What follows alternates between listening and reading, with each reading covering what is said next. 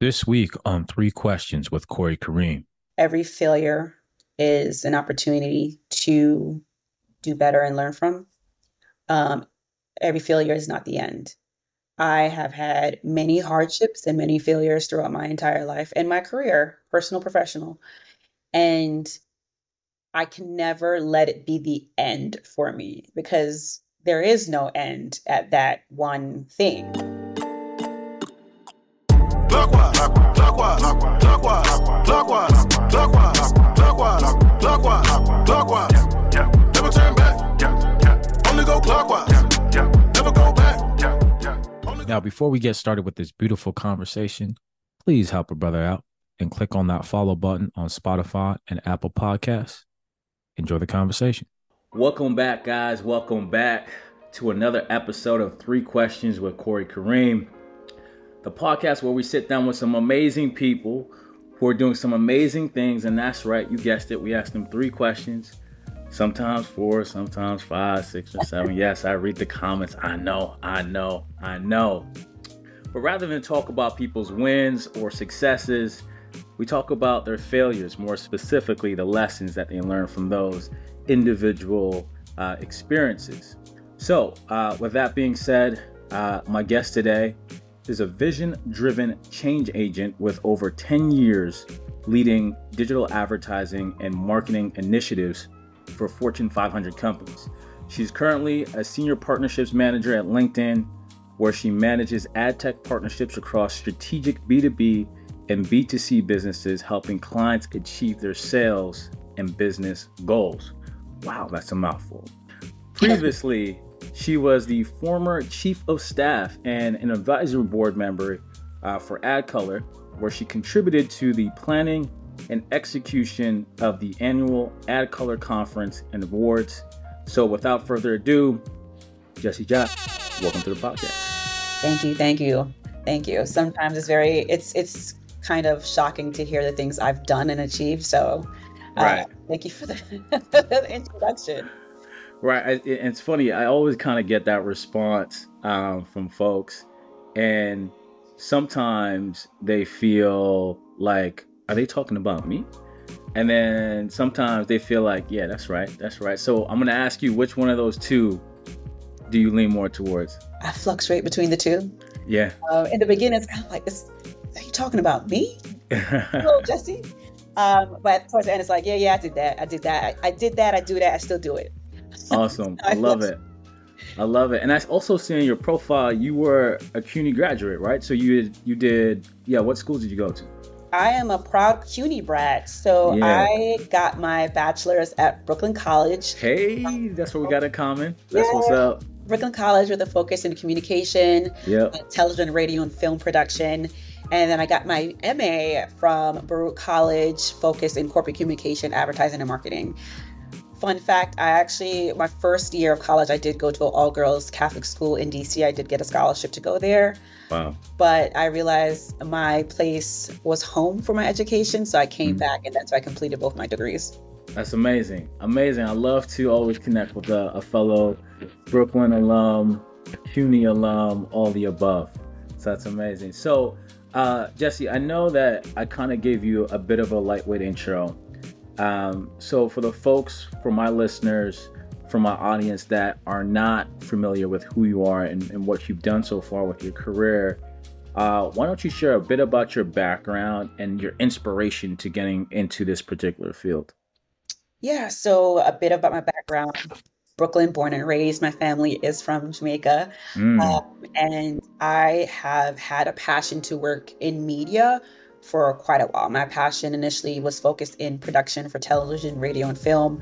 But I realized I had an interest in that within marketing advertising. So as I was completing my BA at Brooklyn College, I actually started doing PR, freelance PR work. So I was doing some internships for Saucy PR, and I actually landed an internship at Dorchester Media. So for those of you who don't know who or what Dorchester Media is they actually owned Right On and Black Meat magazine. So all those magazines that came with the posters when you put on your wall, I was an intern for that, and I actually helped styled and launched when Nicki Minaj wanted her first shoots, which is Barbie focused, and I'm credited as one of the PR managers for that. So that's where I got my start. So I started in PR doing internships before making my way into more of a corporate marketing background, and eventually landed my way in tech and where I am today at LinkedIn.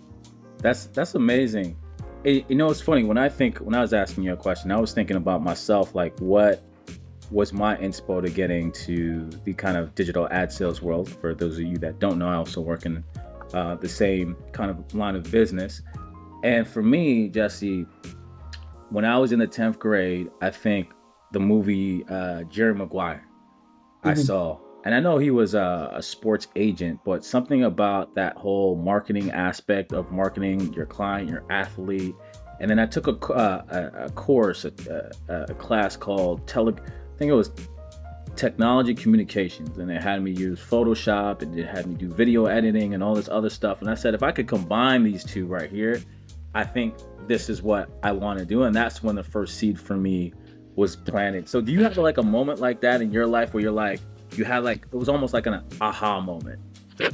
I don't necessarily know if I had an aha moment. I can go a little bit deeper though. So when I was a kid, I was born with a physical disability. I've had over 6 surgeries in my life. And at one point I was in a wheelchair with both my legs intact. Right. And I had a really incredible family that helped me live out some of my imaginary fairy tales and just helped me explore different avenues where, while I couldn't maybe go outside, I can still be outside by envisioning it. So I started reading a lot of books, a lot of comic books, and watching a lot of TV. So I don't necessarily think there was an aha moment. I just knew that I always loved creativity.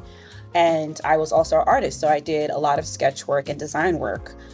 So my family really helped me navigate avenues where I can build out expressions and not just live in this cocoon where I felt so different from everyone. Right. So I think I started exploring that. So I did a lot. I read comic books. I read a lot of other fantasy books. I did a lot of sketching and painting and drawing. But I started exploring those avenues, I would say, in high school when I started taking specific art classes. And my high school also had a television production curriculum. So I started doing that. So I would say maybe high school is around the time where I started actually being active in those interests. But it was sparked early on in my youth when I was going through those times. Right. No, thank you for sharing that. And so a huge part of this podcast is we like to kind of touch on people's failures, and then we kind of extend from there, if you will. So tell me about the most difficult moment you've experienced, either in your personal life or in your career. What happened? How'd you get through it? And most importantly, what did you learn from that particular experience? So I've had a couple of tough experiences. And if I think about, on the professional side, I would say it was a time I was laid off from a role I really fought for. I was temping for a while with this pharmaceutical organization. I started on the HR side, and then I worked my way up to marketing. It's the only way I saw in. And right as I was going to get the promotion, I was laid off. And it wasn't any performance-based impacts. It was more so, it was actually acquired by another organization in Jersey. So they were, it was kind of like first people that were contractors. And this was a week, right after I was told I was getting the offer there. And so that was tough because for me, I've been working since I was 13 years old. I started working in the flea market with my aunt, selling costume and sterling silver jewelry in the cold. So you're a true Jamaican. I've been working forever, and I'm not going to tell you my age, but I've been working for a while. I've been making my own money. And it all started when my mom said, my mom got so mad at me. She got me a cell phone when I was in junior high, and I ran up this bill, and she's like, if you want to keep this phone, you have to get a job. And I was like, I want my phone. I want to talk to my friends, and it motivated me to get a job. And I've been working ever since. So I've been working since I was 13, and not having a job for a while was tough. Because even though I didn't have a job, I wasn't asking for help. I was Right. dipping into my savings. I was hustling on the side, not street hustling, but hustling where I was writing press releases. I was writing bios for people. I was dipping back into PR briefly to make ends meet. So it was very, very hard. And, you know, I do help my mom and my family. So those instances were nights I didn't know when my next paycheck was coming.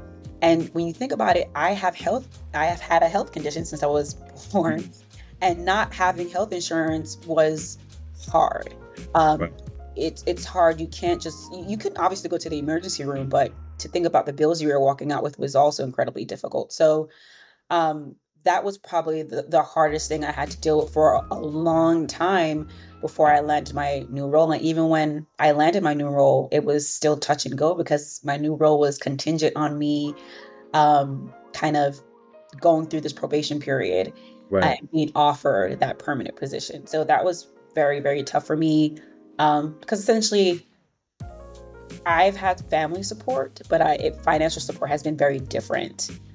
In the way it's been viewed. My mom has always been there for me, but at the same time, someone who's been working since she was 13 years old and has been, you know, that for herself, I didn't want to lean on anyone. So I was pretty tough on myself during that time. So for everyone who's impacted now with layoffs the last year, so I understand how it feels and where you've been, but I do wholeheartedly believe there is a brighter side at the end. Right. And what would you say is the biggest lesson you learned from that moment in your life?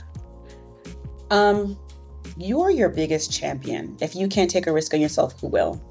And I say this, and I also would say, never be afraid to go back or take a step back. I say this to say, so I actually got my way, started my way in tech through a fellowship at AOL.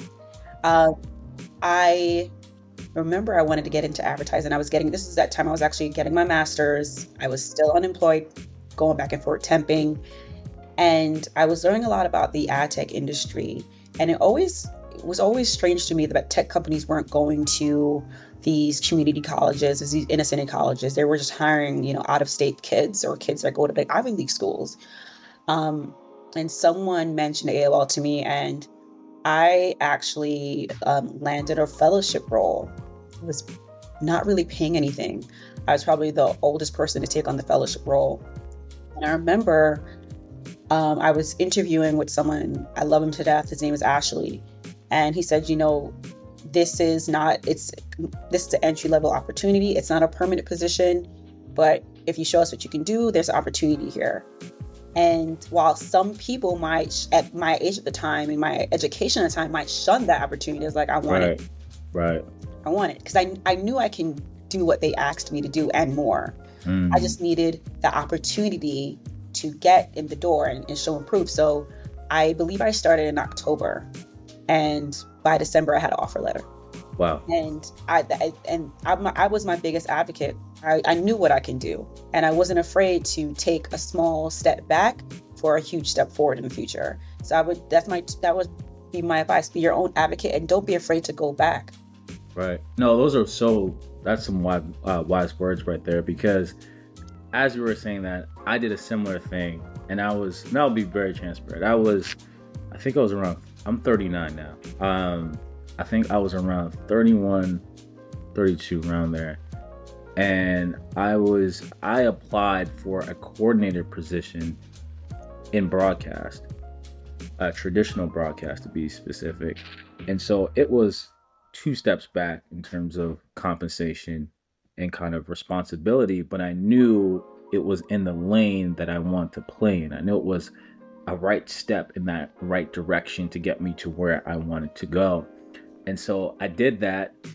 Yes, it was, you know, humbling based on where I thought I should be at the time, especially as someone in their early 30s.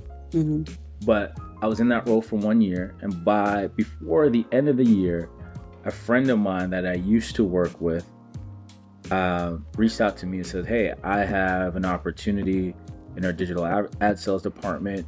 Basically, do you want it? And I was like, well, tell me more. And then we had some coffee together, and she basically said, as long as you formally apply, it's yours. And That. and that was it. And that was like what laid me up. But had I not taken that broadcast position, I wouldn't have been in the position to receive that digital position, which has led me throughout the rest of my career. So I champion what you just said because I've done it before. And I completely understand the mindset, especially when you're of a certain age and you have, a certain level of education. Taking a step back or 2 steps back seems like not the move. But you got to bet on yourself, like you just said. So I love that.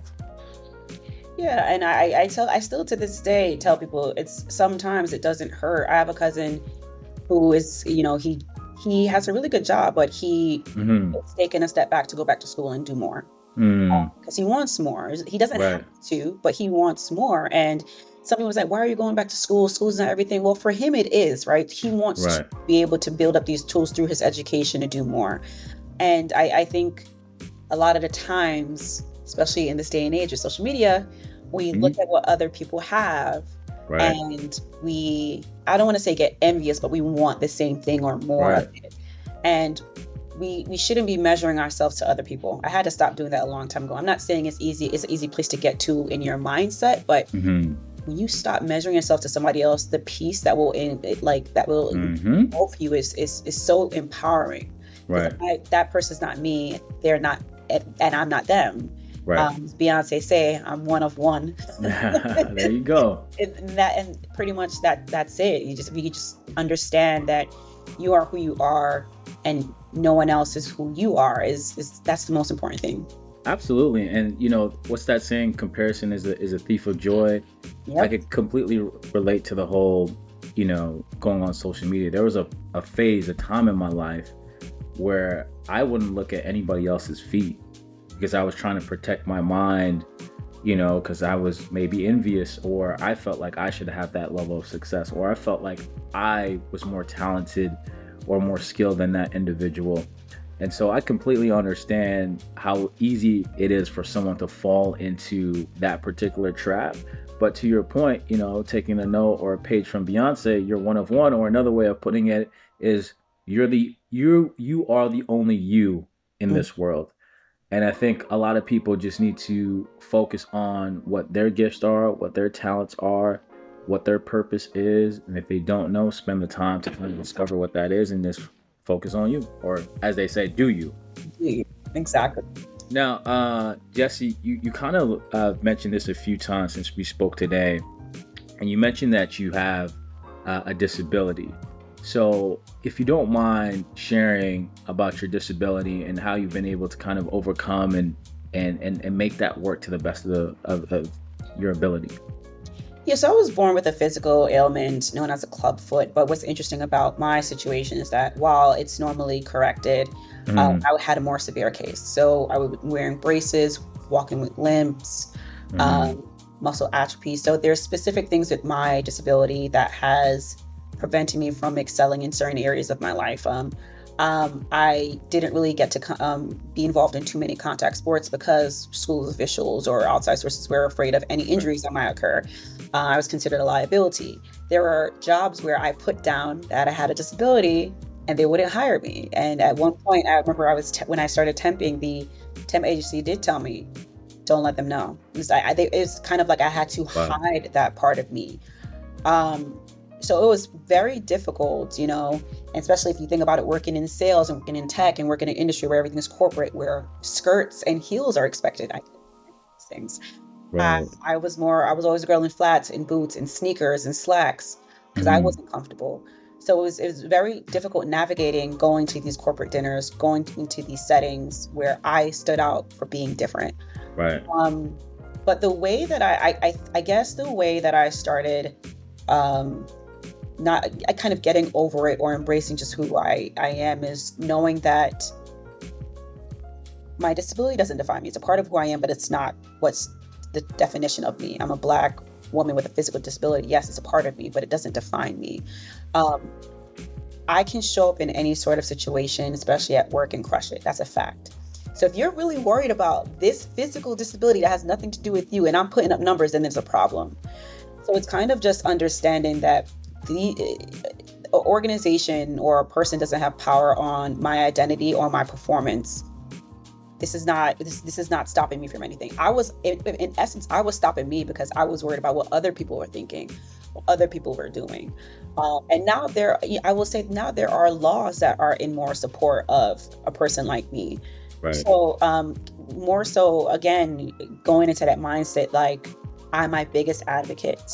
I know what I can do. I've already shown and proved, and I continue to do so, has helped me embrace this part of me, and it has helped me move forward in any sort of difficulties I might have faced because of this ailment. Right. No, that's powerful. And I think, there's a lesson, regardless if anyone has a physical disability. I once remember hearing that, a lot of our own limitations are self-imposed. Absolutely. And so what I kind of took from what you just said is, like a mantra that I have for myself is like, you recognize the problem, you realize you do have a real issue, you do have a real challenge, but you spend most of your time focusing on the solution. What can I do with what I have? And I think that's such an important mindset to have, because we all have our own challenges, whether it be an actual physical disability, it might be an economical challenge, right? It might be a family dynamic or some sort of situation like that. And so I just think what you just described, how you've been able to progress in your career, I think is totally inspiring. I can understand why you've reached the heights that you've reached right now. Thank you. I got to give props to my families, especially the women in my family. They're a very big source of support and encouragement. And we call our crew the cousin crew. And I don't believe, I have a lot of confidence in myself, but I strongly believe that they have helped with the confidence. They've helped boost me up, especially in moments where I didn't feel as I do now. Right. And that's so important, that family culture, that support. So Jesse, let's switch gears here for a moment. DEI, let's talk about that. It's an important matter that you champion. So my question for you is, what are your thoughts on the recent ruling in the U.S. Regarding affirmative action? Oh, man. Misguided, extremely disappointing. And it sets us back decades in the education system, and it has so much far-reaching repercussions. People often associate affirmative action with, efforts to end discrimination for people of color. Right. But there have been countless studies that show the greatest beneficiaries of affirmative action policies are white women across college campuses and in American workplaces. Now, there's nothing wrong with them benefiting from that, because, women in general did not have a lot of the opportunities we have now. So yes, white women do benefit more so from affirmative action. Also, legacy families have legacy at Harvard and Stanford, their kids take precedent. And so people think that affirmative action is just for people of color. It's absolutely not. And when you take a step back to what I just said, because of affirmative action today, Caucasian women are more educated, and they take up a bigger space in the workplace, especially in corporate leadership, especially in comparison to women of color. Right. So to summarize this, play stupid game, win stupid prizes, and it sets everyone back except the white man. So that's how I feel. Until affirmative action. Yeah, I appreciate the transparency, and what's interesting about you stating the fact that white women were the biggest benefactor of that initial affirmative action. That was eye-opening for me, because I didn't know that. That was brought to my attention literally maybe a month, maybe 6 weeks ago. And I was like, wow, that's crazy, because there's so much hyperbole in our society right now, and they make it seem like it was just purely about race-based, or you know what I mean? Yeah. And it's easy to kind of just fall into that narrative because it sounds very plausible, of course, right? But understanding that a lot of companies treated gender as, a minority. So if you were a woman, you would be treated as a minority. And a lot of people didn't think about that. They're just thinking about strictly about skin tone or ethnicity or what have you. Absolutely. And again, there's women in general qualify for affirmative action. So that's not the issue. Is that anyone who was in favor of dismantling it, do you know your stats? Do you know your information? And I think that it's a loss for everyone, again, except for, the white man. Everyone else, women, people of color, we're more at a loss because this is no longer in place in this specific group. But again, I have hope and faith that there can be a reverse course, or some sort of action where it's not going to, again, have too much of a far-reaching repercussions. But it's almost kind of like we have to wait and see. At this point, the Supreme Court justice is made up of, one side. It's primarily taken up by one side of the ballot, and we are at a time, and I don't want to get political, but we're at a time in a country where I think everyone needs to think about what their actions, what their votes count towards, and is it aligned with your belief system? If it's aligned with your belief system, fine. But I want to make sure everyone actually considers the far-reaching repercussions that your one selection has across everything that you hold dear in faith.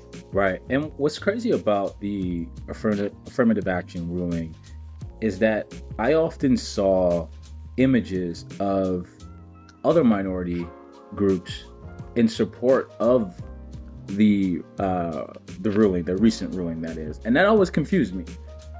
And so I never understood why someone of a different minority background was against it.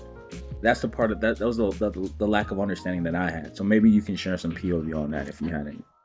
I think it's just misinformation. Again, I think individuals or organizations who have been firmly against affirmative action have painted it or portrayed it to be just for Black people, and that's not the case. It helps. It's for everyone who fall within the minority group. Women and people of color, not just Black people. And I think, again, people who have been against it paints it this way.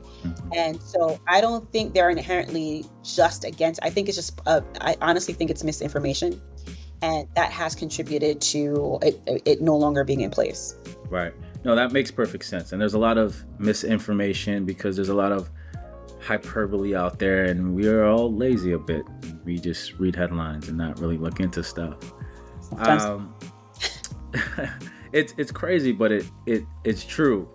So as a follow-up to that original question,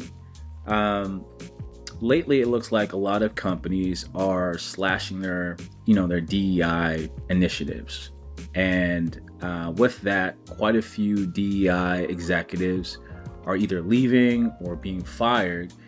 So what's your kind of take on that? How do you view that? Do you feel like that impacts yourself or your colleagues who are leaders in this space?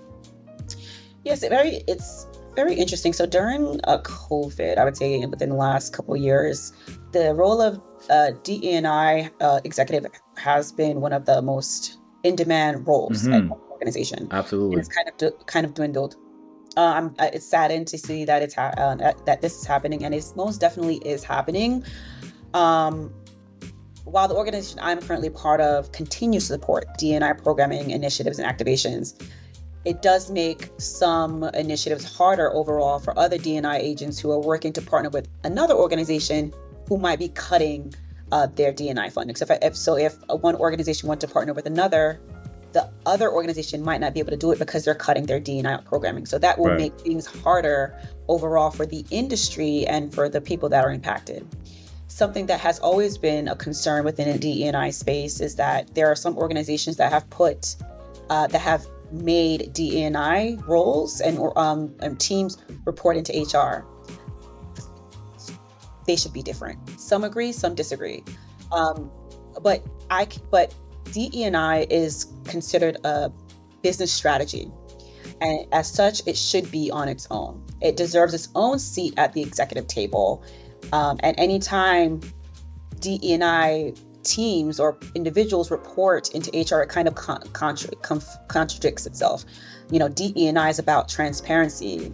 HR departments are designed to protect the organization, its brand and its interests. So that's where conflict arises. So I think that yes, D&I roles are definitely dwindling. Their programs are being cut, and there's many reasons for it. And one of them, I think, could be because the organizations are funneling it into HR versus having it as a business strategy bottom line. That's very interesting. I never actually looked at it as a business strategy. I always thought of it falling under the HR bucket because I guess that's just how most companies do it.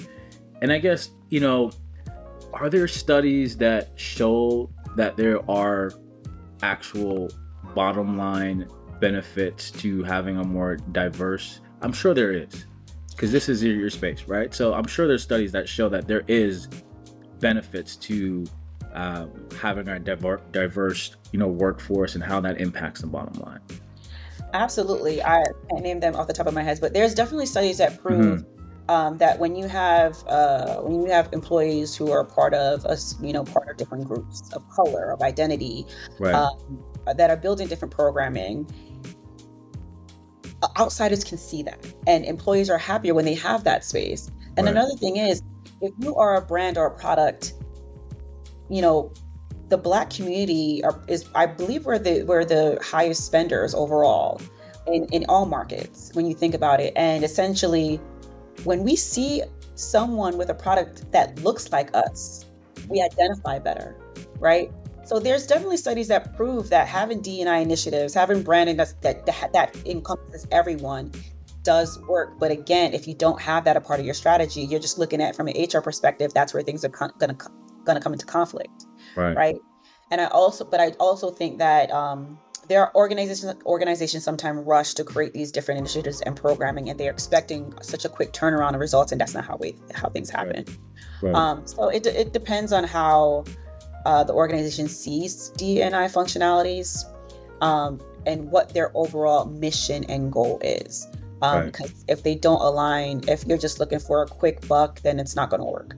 Right. And for clarity's sake, because I find it really interesting that you pointed out that distinction. What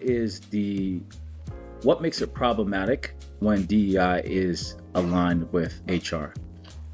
Full stop, transparency. Because for instance, DEI helps amplify the voices of the others. It makes sure that everyone feels accounted for in the mission of the organization. HR, when you consider HR, is working on behalf of the organization to protect its interest. D&I is working to help the employees. I think people sometimes confuse the two with HR does work on behalf of the employees, but its response is to the organization.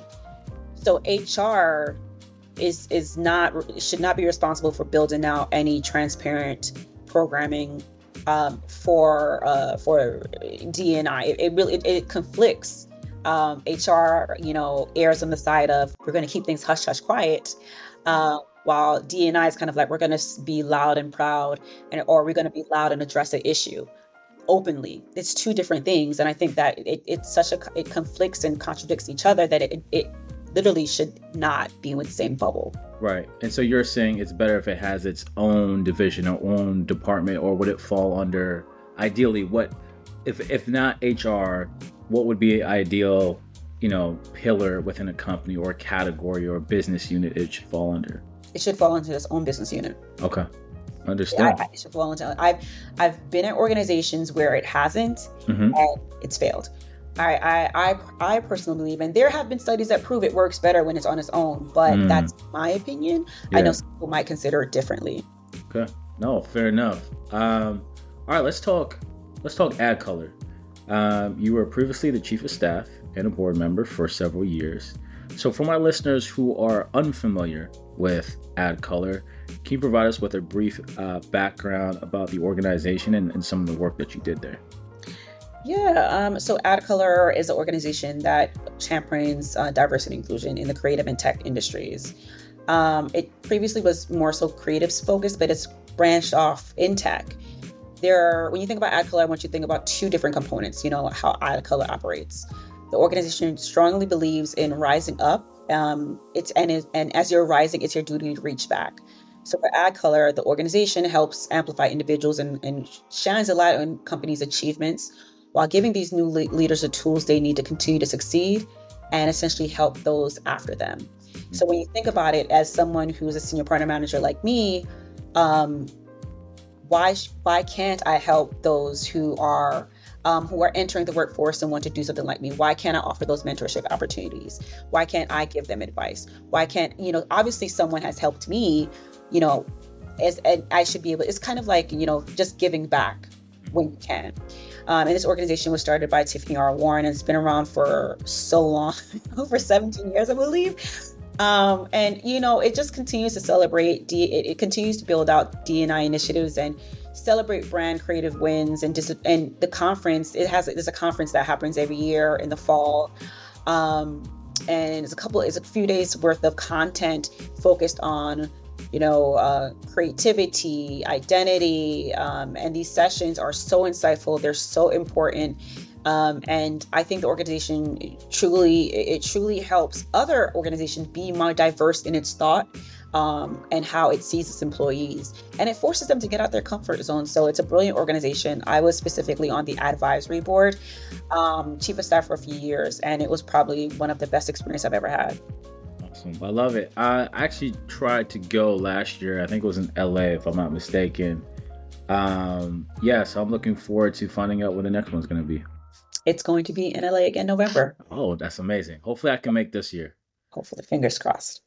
Yes. Okay. So I wasn't sure if I was going to ask this question, but since we're on the kind of topic of diversity, inclusion, all that sort of stuff, from your POV, from your experience thus far, being on the advisory board for Add Color, being one of one, as you said earlier, what do you think needs to happen specifically in the advertising field for things to really change for people that are, of color? I don't necessarily think if there's one thing specifically that needs to change. I can only speak from my own experience, where it's kind of like within the advertising and tech space. I wish I knew about the opportunities that are out there where my talent could be utilized sooner rather than later. Right. I think with a lot of within the industry of creativity and tech, the missed opportunities are for those who are inner city kids. I can speak as an inner city kid and say, I wish that these organizations were coming to my colleges or my high school and being present and telling me about these opportunities. Because growing up in Brooklyn, New York, in a Caribbean community, the idea is that you'll become a nurse, a doctor, a teacher, a lawyer. I didn't understand that there's a world of opportunities outside of this space. I was painting and drawing. I was entering contests as a kid. And I kind of gave up that talent because I didn't understand what the opportunities were. Right. I played the drums for 6 years. Oh, wow. I didn't see myself, a girl like me, in these opportunities. And it's just, I wish that these industries consider inner cities kids and went to the, college fairs and said, we're here. Now they do, but I wish they did more of it. And right. I think that there's still opportunity there. I know some of the most incredible and brilliant people that are creative who grew up down the block from me. And I wish they had the opportunity or knew of the opportunities that are available to them. And I think sometimes we miss the mark in the industry overall to reach out in that area. Right. And I think, you make a good point. The awareness, the opportunity. And I think a lot of that is when we have people like you within the industry, within organizations, you have that insight because it's a lived experience for you. So the higher you get, the more influence that you have, the bigger your network is. And so you can now influence these decisions moving forward? Yeah, and I try to influence with impact. I try to ensure that the influence I'm providing or I'm trying to have is not just to help myself, it's actually helping another person. I enjoy what I do. And this is, who knows where I'll be in a year or 2 years, but I want to make sure that any influence or impact I have can benefit someone who is looking to be in this industry, who's looking to grow and learn. And, I've done mentoring and I'm still mentoring and I'm still being mentored and I'm still being coached. Right. And I just try to do what I can as I rise up in my career whatsoever. I love that. And I don't know if you've ever heard of the 33% rule. Have you ever heard of that? I will be telling a fib if I did. So you're actually doing it. So the 33% rule is that you're supposed to spend 33% of your time with people on your level, so your colleagues. 33% of your time with people that are trying to get to your level, so you're mentoring people, and then 33% of people, 33% of your time with people to the level that you're trying to reach to, so your mentors. So you're doing that, but that's the rule of 33. Just so my last kind of questions for you. What do you believe is the best lesson you've learned from dealing and overcoming failure thus far? It's not the end. I think that's probably going to be the number one lesson I take with me wherever I go. Every failure is an opportunity to do better and learn from. Every failure is not the end. I have had many hardships and many failures throughout my entire life and my career, personal, professional.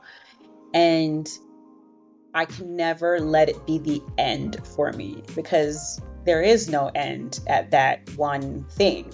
I think, again, sometimes we put this, we're all allowed moments of sadness, despair, happiness, whatever, but I can't let a failure be the end because I have so much more to do and gain. And I think that's my lesson. It can never be the end for me. And I hope that something I leave with, the impact I leave with anyone that I am in contact with is that I'm never going to stop. I love that. I'm never gonna stop. I'm not saying that I'm looking to be the CEO over some Fortune 500 company, which I could be, but I'm never gonna stop doing me because I don't see a limit. I love that. And while you were doing that, it triggered my mind about a quote I heard. I actually heard it from Deion Sanders. He's trending crazy right now. Yes. And so he had said, and he didn't make this quote. It was Winston Churchill that says, "Success is not final, failure is not fatal." And basically, that's what you just described to us. So I appreciate that, man. I love that very, very much. And as a follow-up to that, when you are no longer here, Jessie, how would you like to be remembered? It's interesting. My cousins always describe me as strong. And, that's great, being strong.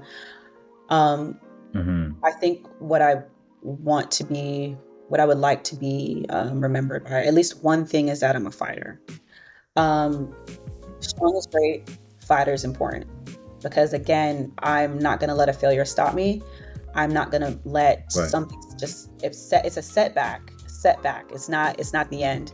So being remembered as a fighter with love is important. It's something I would really like to be remembered for.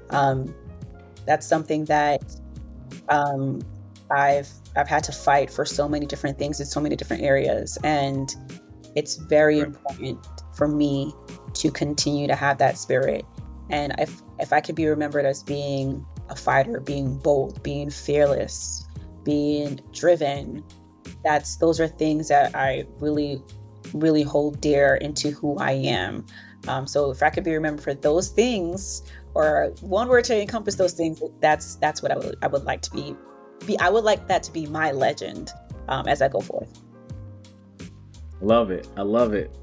Especially the fearless part, because I feel, fear really puts a stronghold on a lot of people and really, allows us to be our own worst enemies. So I love the fact that you said that. So to end on more of a silly kind of fun note, I do this thing where I do rapid fire questions where I ask you 3 random questions. You just got to give me the first thought that comes to your mind. So my first question to you, Jesse, is what is your superpower? My superpower. I am a great listener. I'm a great listener, a great active listener. I don't know if that's considered a superpower, but I am a great. Oh, it is in this day and age. Because in this day and age, I would consider that. I'd rather show up to a room and hear other people speak than be the one speaking. I learn more from. I can learn more from that. I can observe more from that. I can understand if there's a problem and what the solution is from that. So, if I had to name one thing, it would be I'm a great active listener. And then I would say I would have to say the fearless part. Not much can block my perception of where I want to be and things I want to do. So those 2 would be my superpowers. I love it. My second one is, what is one quick hack you use to deal with either nervousness or anxiousness? Oh man, so I know when you think about anxiety, they say that you should, do the pulse check, and the wrist check a pulse. Something that I started doing and I learned about when I started doing more speaking engagements, presentations, is before you go on and you're sitting down, or even if you're at the podium, if you hold your thumb like this, you can feel your pulse, you're already centering yourself because you're focusing your anxiety and that nervous energy into that pulse. So that has helped calm me down. I know some people do the superpower stance. That's great. That doesn't work for me. It's more so kind of like centering myself that way has helped me go forward. Well, I'm holding my thumb right now, so I'm even. I love that. I'm always looking for those type of hacks. And my last one here is, what is a quote or mantra that you're currently living by? It's a Biggie quote, and I don't want to mess it up. I love it. Let's keep it Brooklyn. My presence is a present, never tense, never hesitant. I'm pretty sure. I love it. And it goes back to me. It goes back to me just being like, I belong here. And no matter what failures or hiccups or setbacks I might have, I know I belong somewhere. I know I belong in this room or in this place. I'm going to get there. And my presence is a present. I always say organization will not hire you unless they need you. Your presence is a present. Love it. You getting paid for a reason. I love it. You're supposed to be there. I love it. Just drop some bars on the final note. That's a mic drop right there. So, Jesse, for the people that want to maybe hire you for a speaking engagement, maybe want to collaborate with you in some way, shape, or form, what is the best way for people like that to reach you? Through LinkedIn. Drop me a note, drop me a ping, connect. I am always open to just even engaging in a conversation with individuals. I think that we all can be a bit more open in how we welcome each other. So just send me a quick note for me to engage in however I can. Awesome. Thank you for sharing that. So guys, that concludes this episode of 3 Questions with Corey Kareem. And as many of you know, I like to end each episode by saying this. If you just want to impress people, talk about the shiny things you have in your house, talk about the awards, the accolades that you have, yada, yada, yada. But if you really want to have an impact on someone else's life, talk about your transgressions, your failures, those down periods. That's how you really move the needle in someone else's life. So with that being said, Jesse and I are out. peace and love. Until the next time, and check us out on the Alive Podcast Network. Peace. Clockwise.